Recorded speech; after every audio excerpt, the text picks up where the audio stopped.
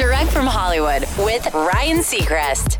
YouTuber turned pop star Conan got his start posting covers as a kid. He's proven to be a singer-songwriter force to be reckoned with, particularly with the rise of his hit Heather, a brutally vulnerable ballad about jealousy and insecurity that he almost didn't release. He tells James Corden, "When I wrote the song, I was really embarrassed because it's all about this real girl from high school who barely knew I existed.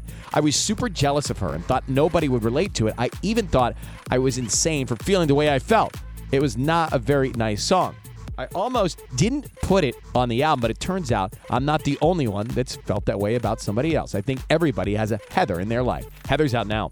That's Direct from Hollywood.